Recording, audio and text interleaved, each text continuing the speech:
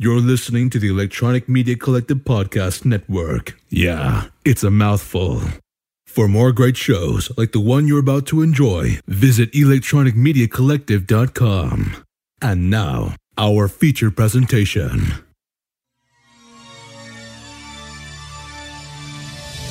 In a world where film studios have pillaged every young adult novel, DC'd every comic book series, and Frankenstein every silver screen monster in search of the next movie mega franchise. Two nerds, two movies, one cinematic universe. This is Jasper. And this is Randy. We watched two movies. We're going to talk about them. Yay! We're expecting something clever to happen there? Yeah. Oh, probably not. We ain't doing that no more. No, because we're not good at it. We're not good at little clever couch gags. Welcome to season 4, episode 22, 23? No, 21. No. 30-something. 30-something? Jesus Christ, I'm way behind. Yeah, you were checked out for about a season. I get it. Hey, I got some pep in my step now. Good. So season 4, Jasper, I'm super excited for this season because randomly you suggested a theme. I was contemplating not doing a theme, just going back to old school random movies. Maybe you tried to sweet talk me so I wouldn't be mad at you for the season 3 finale. I don't know. But I have by the look on your face, I'm guessing I just nailed it. So what's the theme? What did you, this is your, by the way, This is now hashtag season 4. But it'd be hashtag horror. Yeah, we're doing horror movies. So remember, as we get further into the season, Jasper, and I show you the depths of trash horror and the heights of pure terror, you did this to yourself. Yeah. I kind of saw that with the when we went into Halloween here. Really? Yeah. Which aspect? Just weird. Yes. Okay, so let's not bury the lead anymore. Not only is this the first episode, if you don't count our Friday the 13th special, which you should. Spoilers, there's going to be more Friday the 13th specials. That's going to be a running theme this season. Not only is it the beginning of season 4, in which we will be covering horror movies, or at least a horror movie, and maybe occasionally we'll throw something else in there. All season, it's also October. If you know me, you know one Halloween special isn't good enough. You're getting 2. Basically because our podcast puts out 2 episodes in October, so you're getting 2 Halloween specials. Here's what we're talking about this episode. We are talking about the 2014 The Guest. And Halloween 3, Season of the Witch from 1982. Which I have some points I want to hit with that. Oh, Just about the year? The title alone. Oh, the title? Okay. No, yeah, that's fair. Okay. But we're not starting with that, are we, Jasper? No, we're going over here to Ryan Gosling. I mean, what's his name? It's not Ryan Gosling. Dan Stevensville. Yes. So The Guest from 2014. A soldier introduces himself to the Peterson family, claiming to be a friend of their son who died in action. After the young man is welcomed into their home, a series of accidental deaths seem to be connected to his presence. Director of this is Adam Wingard. Writer is Simon Barrett. It stars Dan Stevens as David, Micah Monroe as Anna Peterson, Brendan Meyer as Luke Peterson, Leland Orser as Spencer, Lance Reddick is Major Carver, and Tabitha Shaw as Kristen. So Dan Stevens is apparently, I think he was in Downton Abbey. Yeah. But I know him specifically from Legion, the FX series that I think just finished airing its final season, in which he plays an equally odd and uncomfortable character as he does in this. Mm-hmm. Mike, whatever her name is, was in It Follows, one of my favorite modern horror movies of all time. Wait, modern horror movies of all time? Does that make sense? Yes. That's an oxymoron. Absolutely. Okay. Anyway, one of my favorite recent horror movies actually came out in 2014. So she was hitting the 80s aesthetic movies that year. And then the brother was in the recently canceled OA series on Netflix. And I don't think the mic will pick any of this up, but if it does, there is a Fittingly ambient thunderstorm yes going on here in the studio. All right, so the guest Well, not in the studio, but us. outside the studio. The guest, Jasper. Yeah. Had you ever seen this before? I had not. Had you ever heard of this? No, actually, this I haven't heard. I didn't hear anything when I saw. Because sometimes when you send me movies that we're going to watch, I watch the trailer just to kind of get that feel of what it was when it came out. It looked familiar, but I feel like I've never heard of this movie. The budget cost $5 million. It made $2.5 million, so it was not a success. Yeah, my first thought on this movie when I watched it is Ryan Gosling could have played in this movie. Yeah, Just copy paste. it's got that feel, and like, I mean, he's a different Dan Stevens. His character's David. Definitely has a different thing going on than Ryan Gosling's character from Drive, but kind of thin, white, blonde-haired, very stoic, or dirty blonde-haired, stoic males in a movie with a very retro synth style score. So, okay, beyond that. Here's the weird thing about the movie is they never really tell you why he went to them personally. Well, okay, so if we're gonna go like break down the plot. Let's do it then real quick. Mm-hmm. This guy shows up at his family's house like your synopsis said.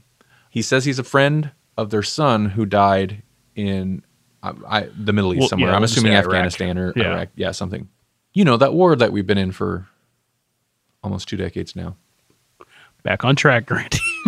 What? That's what the movie's about. Okay. All right. Yeah, the war on oil. Yeah. The war on oil. The war for as much oil as we can get. It's the never-ending war.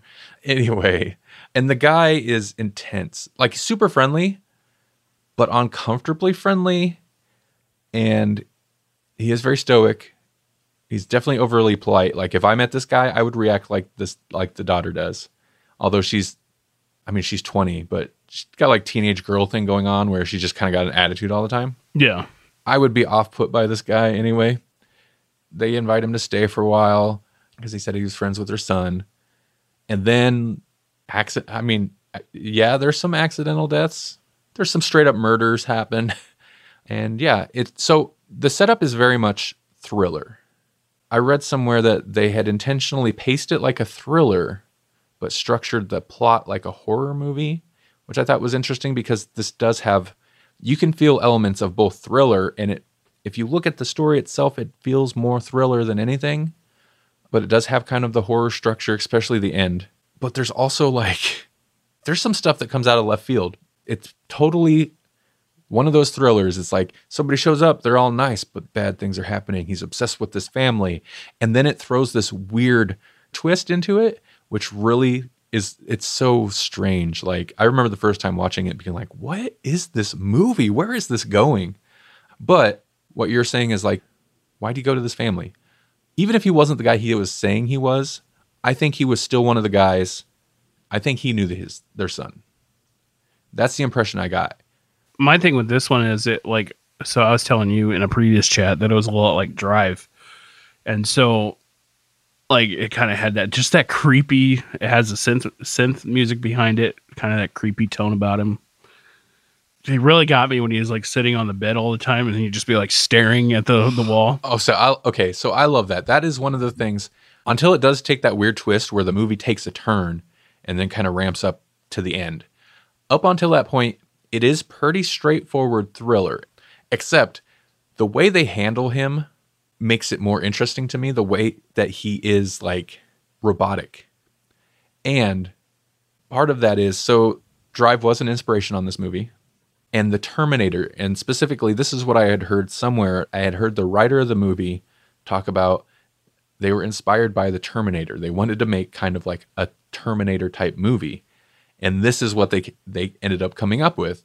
And if you watch the movie, because this is the second time I'd seen this, if you watch the movie with that in mind, it totally makes sense. Like the fact that he first shows up at the house, he's super friendly, very proper, calls everybody ma'am or sir. And then when he's shown, you can stay in this room.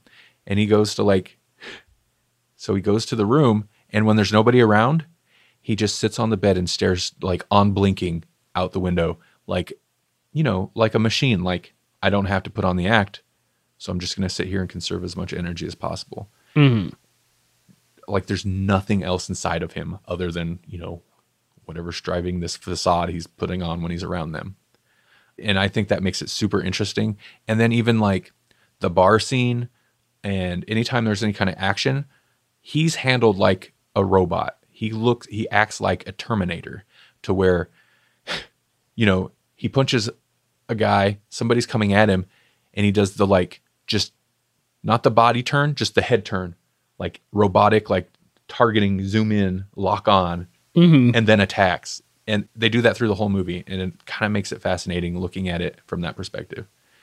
I like the little like combat stuff, but I also like, one of my favorite scenes is when she steals his phone and then you see him walking around the house phone looking for it. I was like, he knew you took that. Like, but that, now that you say Terminator, that's almost like I'm gonna find you. But what I like about this was I like, it was kind of weird. I also kind of like the random like, and the music would done, and then it would, like, you would think, oh, no, nothing. Okay, like I don't know if that was like to kind of like jack you back into like getting ready for something, and then you're like, oh, it was nothing. So we kind of jumped into this review in a different, like, or this discussion in a different structure than we usually do. But my initial impressions, I'd watched this a few years ago, and I really liked it.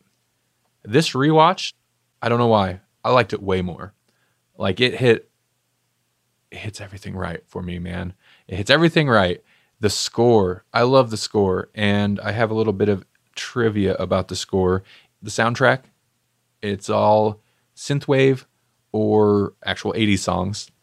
The score is very synthy, totally fits with the other movie we're going to talk about tonight. The score was by Steve Moore, who, according to this bit of trivia, I was trying to find something to back this up. I couldn't, but it, like, just from hearing from my ear, it makes sense. Apparently, he composed the score, used the same type of synthesizers that John Carpenter and Alan Hallworth used for composing the score to Halloween 3: Season of the Witch. I like this movie a lot.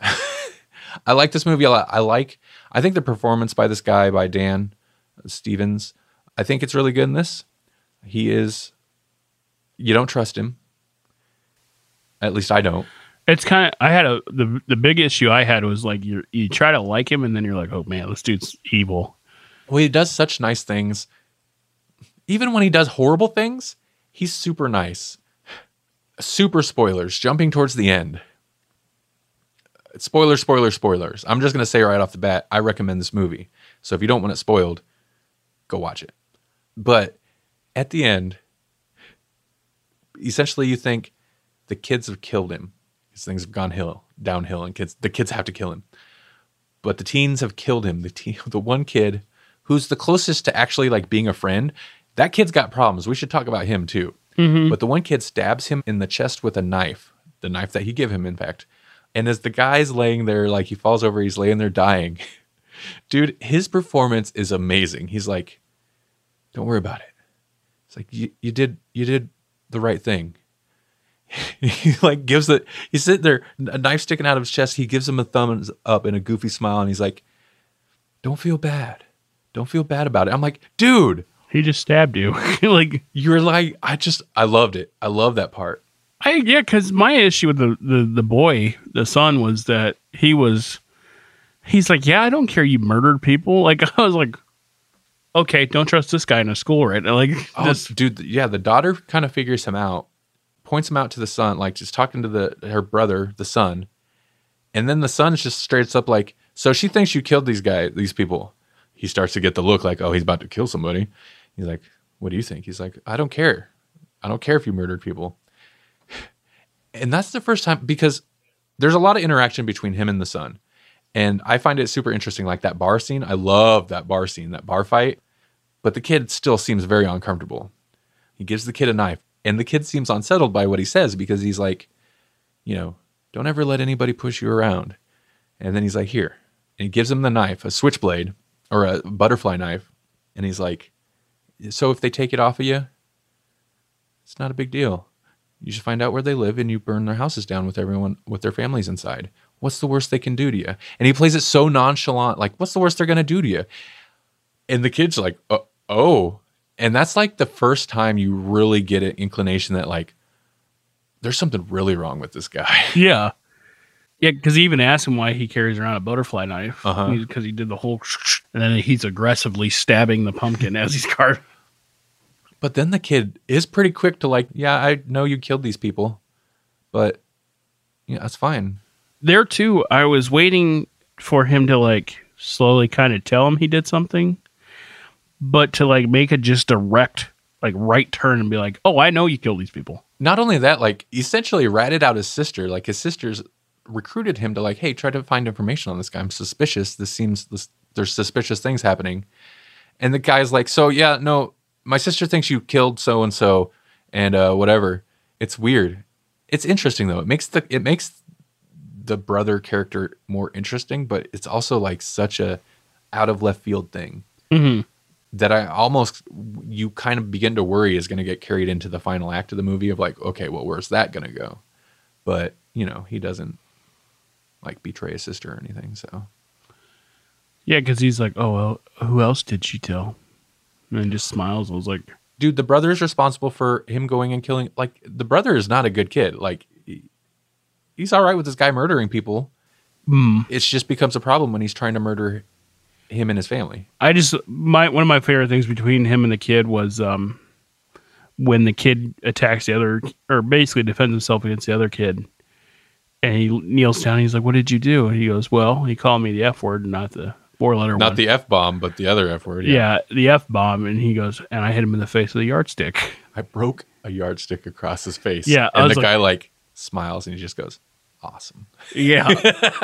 Dude, he's enjoyable. Like, he's a likable character if he weren't a dead inside murderer. Just a cold-blooded maniac murderer. Just like, kills everybody. Because I actually, for some reason, it took me a second to catch on when he, spoiler, when he kills the dad's regional manager. Yeah, which is all off screen. But I was like, whoa, wait, what? I was like, died. Yeah, they like, about, what do they say? Like gunshot or stab wounds? No, it was even weirder. It was like overdosed on pills or something, but his wife had bruises. And the father, even when he's telling like he's like, I don't know. They said that. I don't even know what that means. And that's like the whole thing. That's all off screen. That's a character we don't ever even see. But the father character talks about it in front of David. Yeah, and always like when he's getting the guns, and he's like, you gonna pay for it? He's like, no, I'm gonna kill you. Yeah. And then the guy, Ethan Embry, by the way. Yeah. What really irritated me was the dude runs away from him in a straight line. I know. Knowing this guy. I think both times I watched this, it was like, Serpentine. Yeah. It's a great movie. Like, I would always suggest this to someone to watch. It was so eerie. It was so good.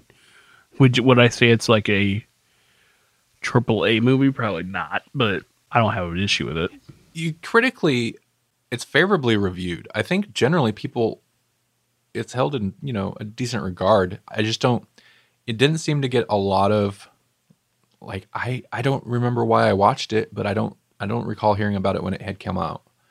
See, that's what's weird too, is a couple of my friends have seen this movie, and I was like, oh, really? I mean, really, we're talking about it because it's a movie that I really liked, that I had watched at some point, and I remembered, oh yeah, there's 3 very familiar looking masks in that movie. Let's watch it with Halloween 3. Yeah. And it actually fits Halloween 3 way better than I expected. Not really in the plot, but in the tone, the music, and it was easy for me to come up with a cinematic universe for these. I'll just say that much. Yeah. The again, spoilers, the ending, I like when she's like, I'm just going to say it, she's like, what the f-? Like, it sees him walking, limping away. He's just unstoppable. He just keeps going and just murdering people. It does give that kind of Terminator feel, the first Terminator feel of like, there's this dude and he's just going to keep coming until we're dead. Right. The very end, though, you mentioned about the last line. I like it. At first, like, I'm like, that's so cheesy. But I'm like, you know what? That is so cheesy. That is such a cheesy end. But I'm fine with it. It works. It's kind of fitting in a way. The cheesy horror movie ending. complete with like they're sitting in the ambulance. In fact, that specific ending is a nod to another movie. What is it? I was going to say, I feel like I've seen that scene a lot. I have too, but specifically it's a nod to a movie where you think the villain's dead and then he sneaks out at the very, you see him, he's like sneaks out at the very end in a firefighter's costume, which actually is probably in a couple movies now that I think about it. Okay, Jasper. Ratings. I'm going to give it a solid 4. 4 stars. Mm-hmm. Awesome. I liked this one. Like I said, I liked how it progressed. It kind of kept you in it. Slow at the start, but then it picked up. Like, he was just so intense. And that's why it was like almost like it's like Ryan Gosling in Drive. He just dun dun dun dun, you know. Mm-hmm. He had that stare. But yeah, I give it a solid 4. Are you going to hazard a guess at mine? Or are we going to continue that tradition? Because you do pretty well at guessing my star ratings most times. 3.5. Interesting. Okay, so looking back on my Letterboxd when I logged this, the first time I watched it, I gave it a 4 stars. Upon this rewatch, maybe I would change my mind in the future, but I gave it 5 stars, dude. I love this movie. Like, this rewatch especially, I don't know what it was. It just hit me the right way. Like I said, somehow I'm okay with that rating. I feel like knowing what to expect, I actually liked it more watching it this time. I could just kind of enjoy the ride of it a bit more, maybe. Yeah. But yeah, I'm going to give it 5 stars. I think it's well made, and the music is spot on. And yeah, I don't know. I like everybody. I like the cast. It's just, yeah, hit me just right, all the right ways. I was feeling it. I was grooving. That's how people review movies, right? Yeah. I was feeling it. No, yeah. Just feeling it in my bones. By the way, The Guest is like a Halloween movie, like Die Hard is a Christmas movie. Would you consider The Guest a Halloween movie? Probably not. Because it thoroughly takes place at Halloween. It's right from the get-go. The theme is there. It's Halloween time. There's jack-o'-lanterns. The end of the movie. My question was, did the prom ever happen? Or the homecoming or whatever? No. They were setting it up, remember? Oh, afterwards? I doubt it. I bet it was canceled that year. No. You know, with all the murders. Just saying. With all the murders. Yeah. But, you know, it's not about Halloween necessarily. Yeah. But then again, are most Halloween movies really about Halloween? Halloween's not about Halloween. It's always like the week before Halloween. Okay. Well, from one Halloween tale about a crazed killer to another Halloween tale, normally about a crazed killer, but this one isn't. Yeah, I thought I was going to get him in here. No. Halloween 3, Season of the Witch from 1982. Overview. Dr. Daniel, is it Chalice? Chalice, yeah, I think is how they say Chalice? Chalice? Yeah, I think they said Chalice in the movie. Chalice, okay. And Ellie Grimbridge stumble onto a gruesome murder scheme when Ellie's novelty salesman father, Harry, is killed while in possession. This is a run-on sentence. Is killed while in possession of a Halloween mask made by the Silver Shamrock Mask Company. The company's owner, Connell Cochran, wants to return Halloween to its darker roots using his masks, and his unspeakable scheme would unleash death and destruction across the country. It feels a little spoilery, to be honest, but it is a pretty good rundown of what the movie actually is without telling you the insanity that the movie actually is. Written and directed by Tommy Lee Wallace. Also written by Nigel Neely. Now, before I get into the cast, I do have trivia about directing situation. The director, this was his directorial debut, but he had a history with the Halloween franchise. He was the art director and production designer for the first Halloween, John Carpenter's Halloween. And he had previously declined the offer to direct Halloween 2 because he was disappointed with the script. You and me both. You and me both, brother man. So then he took up the opportunity to direct Halloween 3. After that, he went on to direct several other things, lots of TV, several movies. But since we're talking horror, he directed Fright Night Part 2 and the It TV miniseries, which is something that gets talked about a lot with It Chapter 2 coming out recently. And then, I didn't note this stuff about the writer, but so this was written by a well-known sci-fi writer who John Carpenter was a fan of. He wrote the script and then was unhappy with the violence in the movie and sued the company to have his name removed from the movie.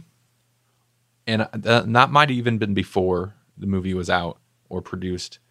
But the director also did revisions on the script. So, starring Tom Atkins, Stacey Nelkin, Dan O'Hirely, and I'll leave it at that. But I wanted to mention, obviously, our two leads in the Dan O'Hirely. O'Hirely? O'Hirely? O'Hirely. Dan O'Hirely, if that's how it's pronounced. Because, yeah, he's the villain. What did you know about this going into it? So I knew Halloween was where Mike Myers. Mike Myers? Michael Myers. Wayne? No. Okay, sorry, Michael Myers. Okay, that's such a bad joke. Anyway. Okay, fair enough. I knew this is where Mike Myers is from, or the series that spawned him. And then so I was waiting for him the whole movie. But yeah, I know of Halloween, the first one, did not know the third one, and I did not know it was called Season of the Witch, which brings me to my point that it had nothing to do with a witch. Are you sure? Yes. There's a witch mask. Yeah, there's also a pumpkin mask. And a skull mask. And a skull mask. So, well, Season of the Skull doesn't have the same ring to it. This is the one Halloween movie in the Halloween franchise that has nothing to do with Michael Myers. However, the Halloween movie is a movie in this universe, the universe of this movie. Yeah. I always thought that was like a fun nod, but the more I think about it, I think that was an intentional, like, you're not going to get Michael Myers in this because Halloween is just a movie in this movie. This movie, it made its money, but it underperformed, as they say. Mm. And critically, it bombed with the critics and a lot of other people because they wanted Michael Myers. Now, the reasoning behind them doing this is, first off, Carpenter never wanted to do a sequel to the Michael Myers story. He always wanted, even though he did the sequel to the Michael Myers story, he always wanted, Michael Myers was supposed to be, first Halloween, supposed to be one and done. He disappears. Essentially, he's the boogeyman. Like, that's it. Mm. Of course, then Carpenter had, he didn't direct the second one, but he, I believe, wrote it. And he did produce it because he had tax troubles and he needed money. And the studio was on him. Like, we want a sequel. We want a sequel. Halloween did so good. Mm-hmm. So this one, I feel like, was his kind of way to write that. And his idea was he wanted to produce a new Halloween movie every year. And it would basically become an anthology series. Every movie was its own tale that had to do with Halloween. Mm-hmm. But that's why this was supposed to be the first of those. That's why this was, had nothing to do with Michael Myers. They're going to leave Michael Myers in the past and do a different story every year, which I think is a super cool idea. Unfortunately, everybody on Earth wanted more Michael Myers, so that's where the franchise went back to, obviously. How do you feel? Okay, so separate from Michael Myers, how do you feel about the movie on its own? I'll tell you this right off the bat. The first, couple seconds where he plays that really sharp music, I watched this at my mom's house right before I came over. I thought something was going wrong in her house because I did not think that was coming. I was like, what the crap is that? So it scared me right away. So the whole thing was kind of weird to actually watch it thinking that Mike Myers is going to come out tomorrow. Michael Myers. Yeah. You keep saying Mike Myers over and over again. Well, it's just an abbreviation. It's not, but his name's not Mike Myers. No, you know who they call Mike Myers? The Love Guru. Austin Powers. That's not Mike Myers. It's Michael Myers. Nobody calls Michael Myers Michael Myers. Myers. Hey, Mike, how's the slashing and murdering today? Nobody says that. Okay, anyway, Mike Myers. Have some respect. Respect on my name. You chose... What? Have some respect on my name. Have you not seen that whole thing? I don't want to see it. The Birdman. Kind of sounds like you should have respect on somebody else's name. On Michael Myers. Okay. So you chose horror movies. If you're going to talk horror movies, you're going to talk about them right. Yes, sir. But yeah, you kind of almost, for the first 30 minutes, you really kind of don't know what's going on. What was his story? Why was he killed? What? Who? The dad. Okay, yeah. The guy that getting chased right away. My thing was, throughout this movie, I thought it was brainwashing, and then you kind of find out what's going on. I think brainwashing would make too much sense. Yeah. I thought that's what the medallions were for, too. Mm-hmm. But I came out of this movie wondering why he did. I mean, if he had asked, too, why is he going to do it? But I think this movie kind of compels you to, like, question what is going on, but also it kind of tells you what's going on. Like, it has very good pacing, I will say. Interesting. Okay. So I've seen this movie numerous times. So clearly I like it. I'd have to rewatch the most recent Halloween to knock it out of its slot, but this is my second favorite Halloween movie. In fact, for the longest time, there were two good Halloween movies. The first Halloween movie and Halloween Season of the Witch. Keep in mind, though, I don't think this is necessarily a great movie. I think it's got a lot of problems, and there's some super cheese. But I enjoy it. You mentioned the screeching sound at the beginning and stuff. The score, as we talked about, it has a John Carpenter score, which goes a long way in a movie, man. John Carpenter and Alan Holdsworth, they did the score, and it's pretty excellent. I sometimes will just listen to the score online. It's pretty good. Here's a side tangent question: can a score make or break a movie for you? It depends on the movie. I don't know if it'll make or break. It can severely hinder or enhance a movie, though. For example, The Guest. I think the score works pretty well. I think it enhances the movie. And I feel like the score helped me on this recent viewing get it to a 5-star, whereas maybe it might not have, but it wouldn't break the movie if it had a different score, because I still think the movie's interesting. But I can't, it's almost like Drive, right? I can't picture it with a different score. Drive is the obvious comparison, but Inception, like I can't picture it with a different score. Inception has the Inception score, and that's part of what makes Inception so cool, in my opinion. But you could get away with a different score if it had one. I don't think it'd break the movie. Yeah, I will say the score was really good in this one. Like it kept you on that tension, but also didn't overpower scenes. You know what I'm saying? The story, the plot, the concept behind this, for me helps, but also hurts the movie because it is insane and it makes no sense. We'll go kind of spoilers here. The overview was slight spoilers anyway. So the big plot, the evil plot, has to do with ancient robots, ancient technology. Tom Atkins comes across a robot that was apparently built in the 1700s. They steal huge chunks of Stonehenge and bring it to America because the stones have an ancient technology. It's basically some type of magical rock. So it's basically like witchcraft, a Halloween ritual, a mass Halloween sacrifice, computer technology. Like they tie all this together to make these masks that when children wear them and then watch this TV commercial, it turns their head into snakes and insects. Like it's insane. It makes no sense. It's wild. Like I don't get it. So is he doing a genocide type? Well, this last rewatch, again, I have questions about this movie. No, that's fine. Again, I've seen this a lot, but this last rewatch, I was kind of really paying attention to it because I knew we were going to be talking about it.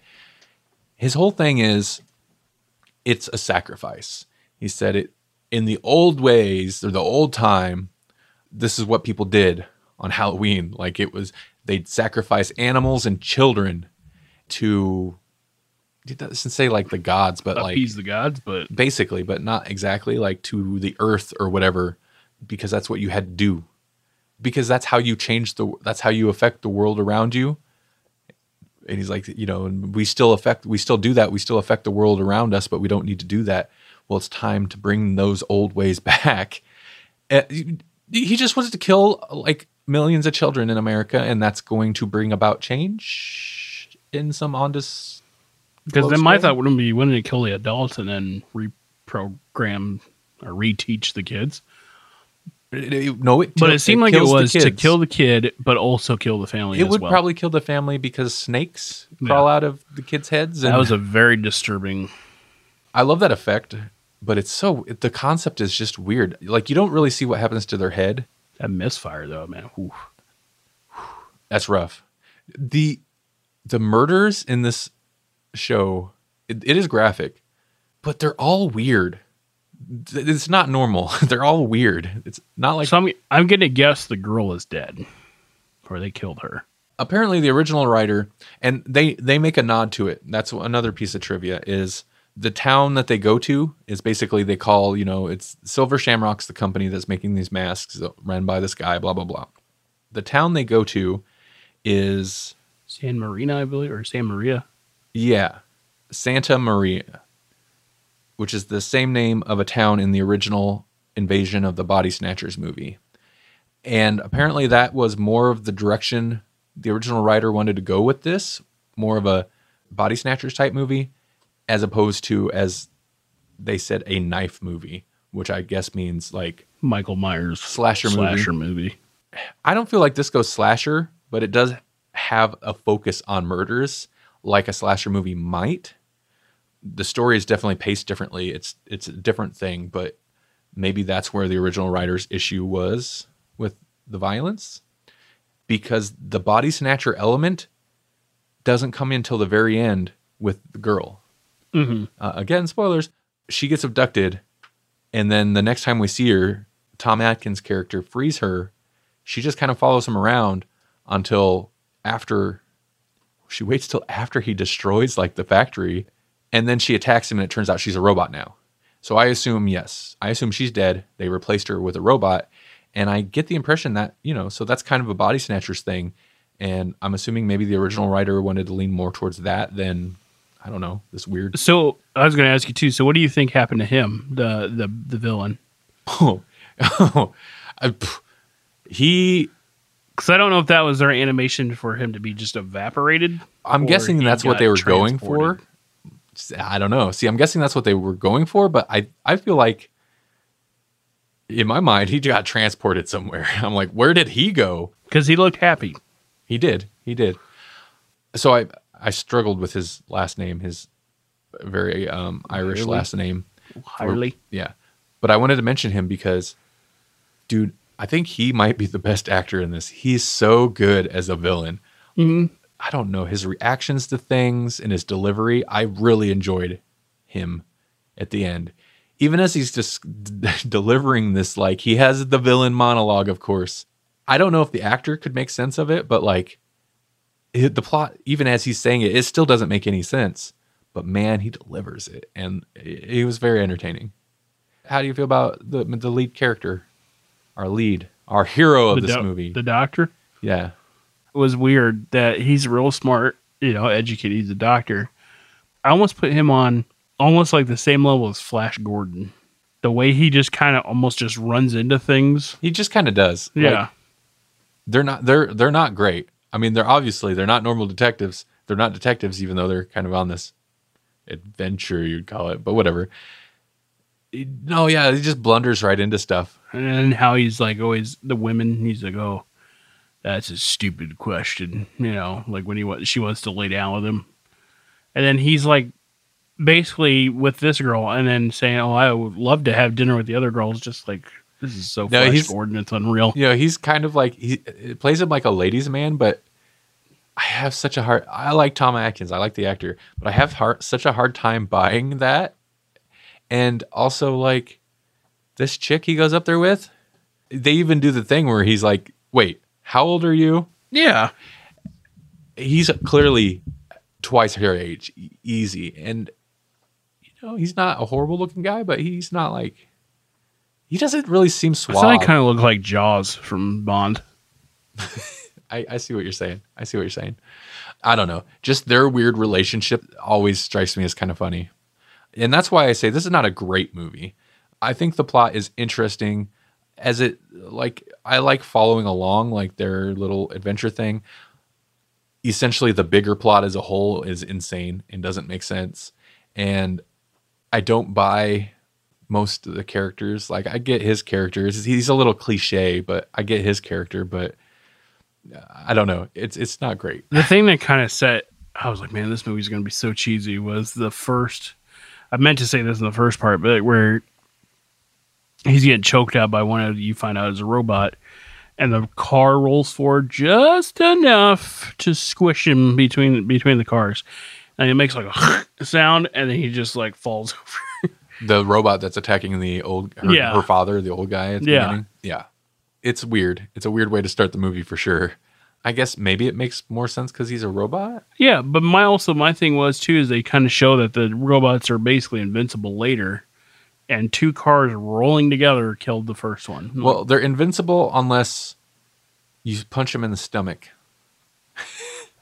Because peanut butter intestines. Yeah.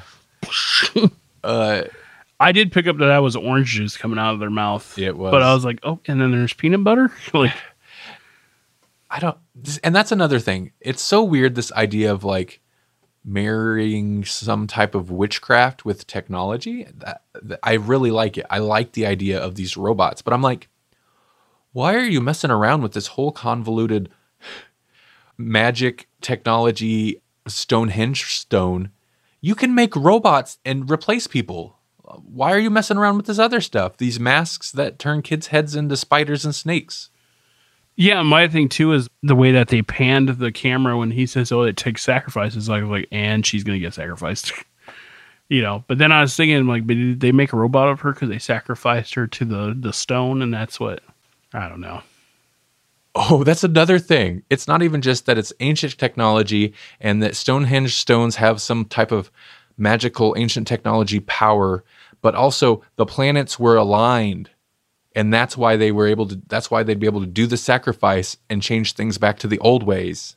That's what it was. I forgot about the planets. So it's astrology's in there too. I don't know what I expected this discussion to be, but it seems appropriate. I don't know, man. Like, I recommend it. For a long time, I think this movie was generally considered a bad movie and like the worst Halloween sequel, which is nonsense. People just kind of give it that because, trust me, there are far worse Halloween sequels. Yeah. I think this movie's stronger for being a Halloween sequel that doesn't have to deal with Michael Myers. I still don't think it's looked at as a good movie, and that's probably appropriate. But I think a lot of people have kind of come around to it and recognize its uniqueness as not necessarily a con. I enjoy it a lot. I think it's a lot of fun, campy fun in a way, or hammy fun that I appreciate it. What do you rate this bad boy? I'm going to say with your 3.5 rating. What about my 3.5 rating? That's what you're doing. 3.5 for me. You think you're so effing smart. And I'm going to give you a 3.5 just for the...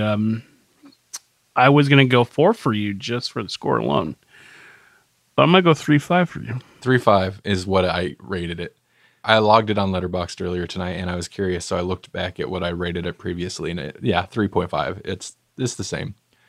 I don't watch it every Halloween, but I watch it every couple of years. I watch it. As soon as I started moving, my mom ran out of the house. Why? She does not like horror movies. She's like, someone's gonna get a knife, and I'm like, yeah, that's why I want to watch it. I know. It could be me. I know, as I sharpen a knife on the couch. I don't think anybody gets a knife in this one. They do in The Guest. Oh, man. Now I feel so bad for missing it. Where he just pops the head off. And he's like... Oh. And it's like... the murder... Okay, I'm glad you mentioned it. Let's talk about it. Because the murders in this are weird. But they definitely, That's why I say that there's a slasher-like mentality just in that each murder gets kind of its unique murder. Yeah. 2 of them I really kind of bug me. Like the effects don't sell it. Like it could be worse. Mm-hmm. But the old guy, when he the robot guy pushes his fingers into his eyes and then grabs that like bone between the eyes and then just goes, snap. Just pulls it a bit and breaks it. I'm like, that's I don't like it. It's because it's weird. I'm like, Why? Why was do the thing? that? My thing was too. I was like, would that kill somebody? Like, Oh, probably. I don't know. It was weird. I was like, why that? It's so strange. And then the misfire, just because of like what it does to her mouth and stuff. Very weird. Also, that the actress, she was the at the time wife of Tom Atkins, the lead character, but also she did not want to wear the prosthetic mask. So when they go to the whole makeup thing, it's a double. It wasn't actually her. why didn't she want to wear a mask? Or is it just not? Yeah, maybe couldn't be bothered with it. I'm like, I'm not wearing that on my face. I don't know. I don't know what her deal was, but I read that somewhere. So it must be true, right?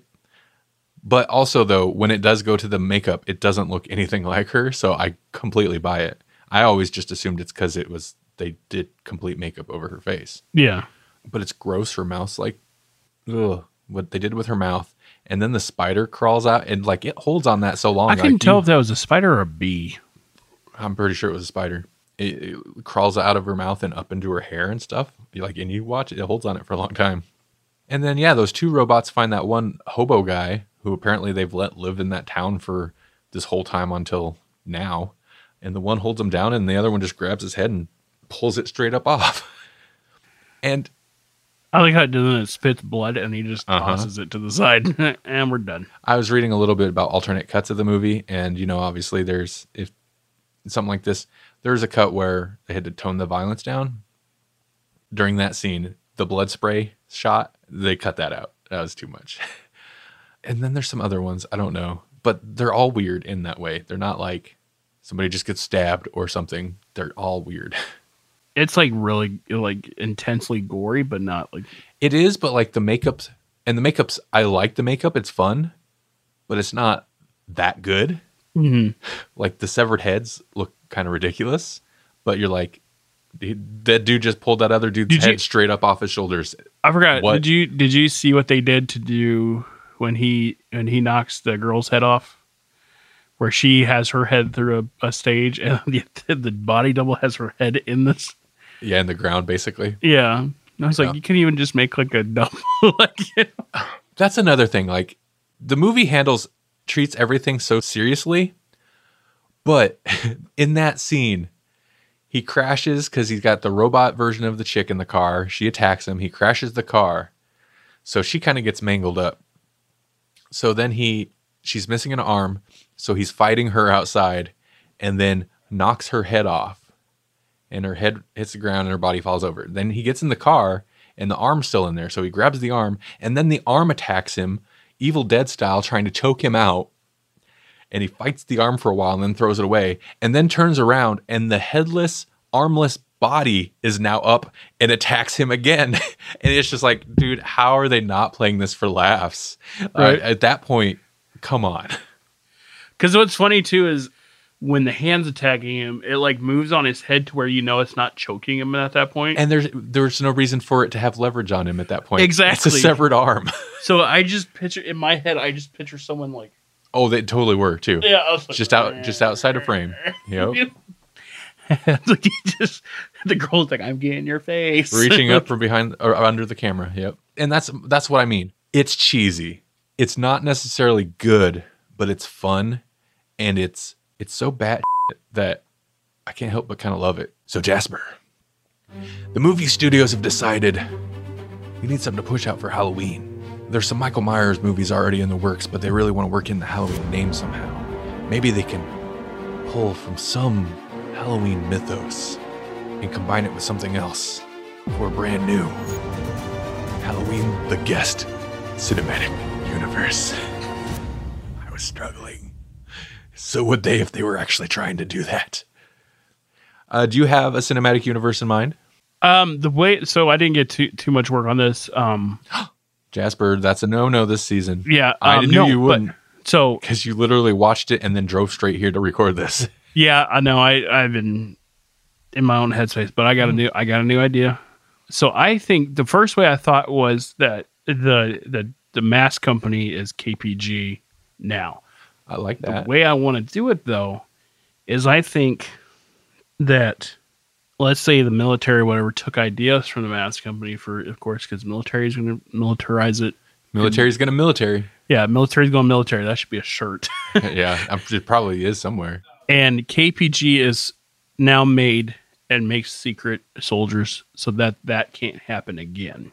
To avoid the Silver Shamrock incident. Yeah. Okay. But, of course, using some of that technology to fight that technology. You know what I'm saying? Oh, yeah. I get what you're saying. But, yeah, that's where I was at. And then but the problem so I didn't see a way to meld the characters together. But all right, well, let me hit you with my ideas, because you're not far off of the obvious way, which is what I was going to do as well. So, back in the 80s, Jasper, back in the early 80s, everyone remembers, in this cinematic universe, everyone remembers the Silver Shamrock incident. Probably not millions, but close to a million children were murdered because he didn't get all those TV stations to stop airing the commercial. Also, that whole end of Halloween 3 is nonsense, especially if it was like, whatever. But back in the day, there was only like 3 channels anyway, but still. Regional time zones, it doesn't really make sense how it went down. But he got some of them to turn it off. So we're not talking like a apocalypse across America situation, but a bunch of kids died. Of course, Silver Shamrock Man got beamed off into wherever.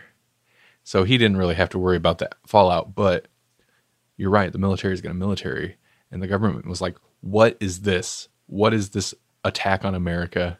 So, American history is a little bit different in this cinematic universe. Slight alternate history going on. But you're right. They did find this technology. They kind of keyed into it. And jumping forward to the guest, that is the technology they're using to make these super soldiers.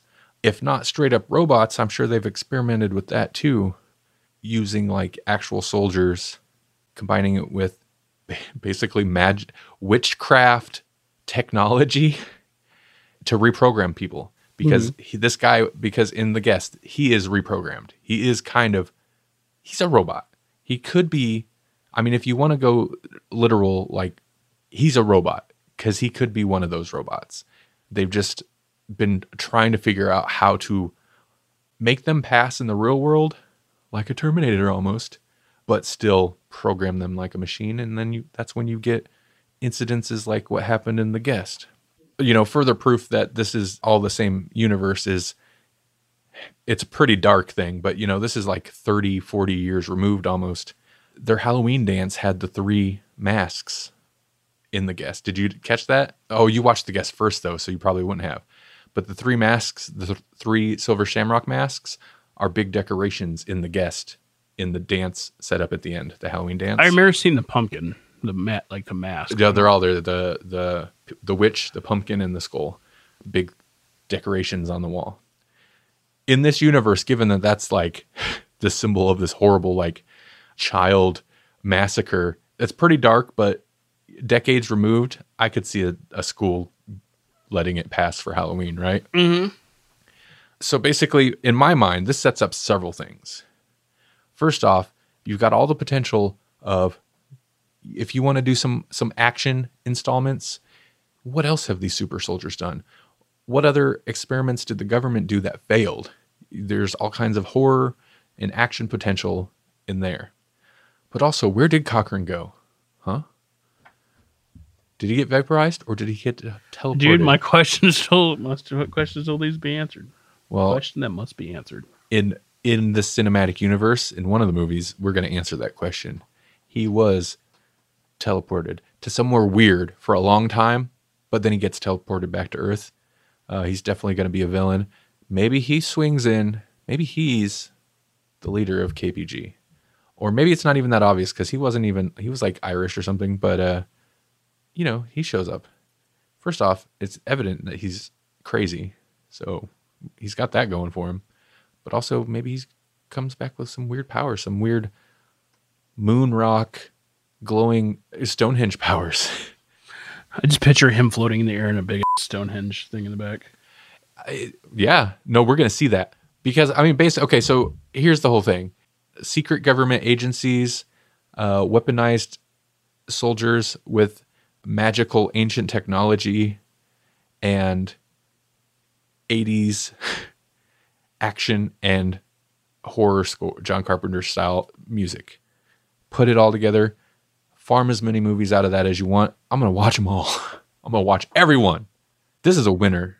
I know I don't have a plot by plot breakdown of like a single movie, but I'm selling you a whole line of movies, right?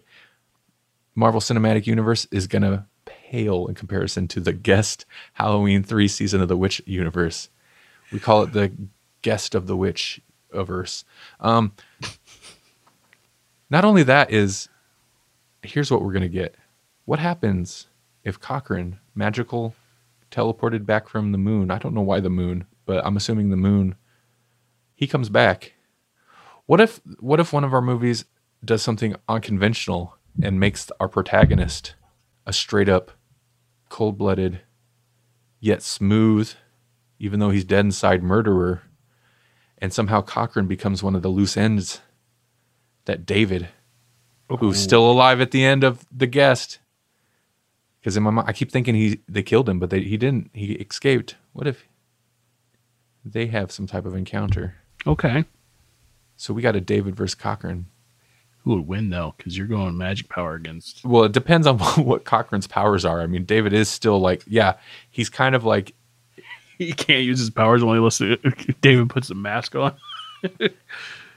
Wait, so David has to put the mask on to get power for the powers to be effective? Yeah. See, that's how we take... Cochrane's super powerful, but everyone has to wear a certain mask in order for him to affect them. I can defeat otherwise, you. He's just like a really... please put the mask on? Otherwise, he's just a really old guy. But a really old, white, rich guy. He doesn't need moon power. He's got all the power in the world. Right? His real name is Cochrane. Cochrane. Because in this version of the world, that's where the Koch brothers really come from. They had to drop the Ren part after the massacre because, that don't look good. Okay, Jasper. Well, this was our first Halloween episode of the year. Yeah. Yeah.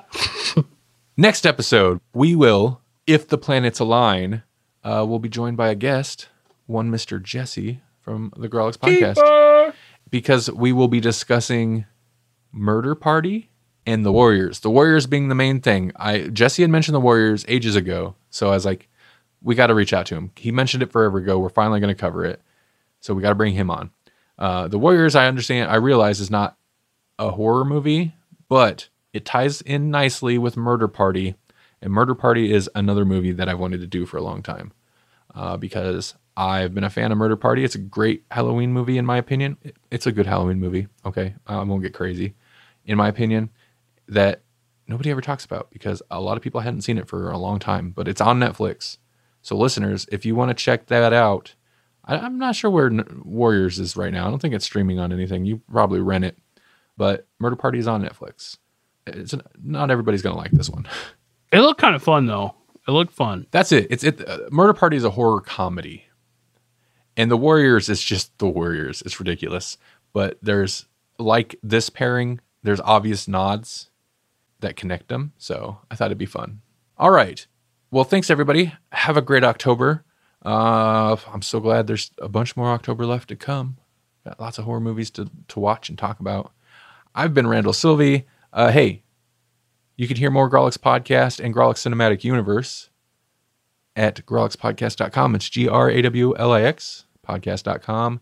You can follow us on Twitter at GCU Podcast. Follow me at Randall Sylvie and go to randallsylvie.com if you want to see more of the stuff I'm doing or looking to help you with your podcast. How about you, Jasper? You can help him at podedit.com. No. Yeah, no, you're right. Don't joke. It's serious business. Business as usual. And by business, I mean business. You pay me. So what you're saying, Randy, is that if I had a podcast, you could help me produce it? What? If you had a podcast, Jasper, I feel like you should be aware of this, but maybe you're not, so I'll go ahead and tell you. Mm-hmm. If you had a podcast, you could hire me. This is what I do as a living to help produce your podcast. I can edit your podcast. Oh. If you're launching your podcast, if you have yet to launch it, I can help you with that. I can help you launch it. I can help you pretty much any step in the podcasting process. Exactly. Yeah. And if you were to do that, you should go to podedit.com. Contact me through there. Sign me up. Contact away. All right. Anyway, this has been Jasper. You can catch me on Twitter at Carranzo Media, which is KORANSO Media. And drop me a follow. Yell at me if you want to. I don't know.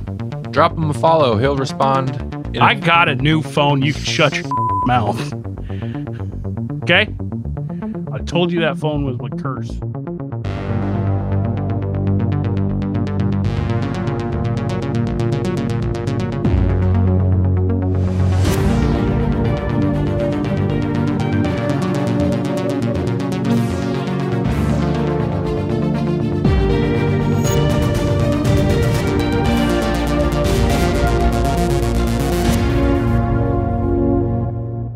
I really was hoping we were going to knock it out of the park here.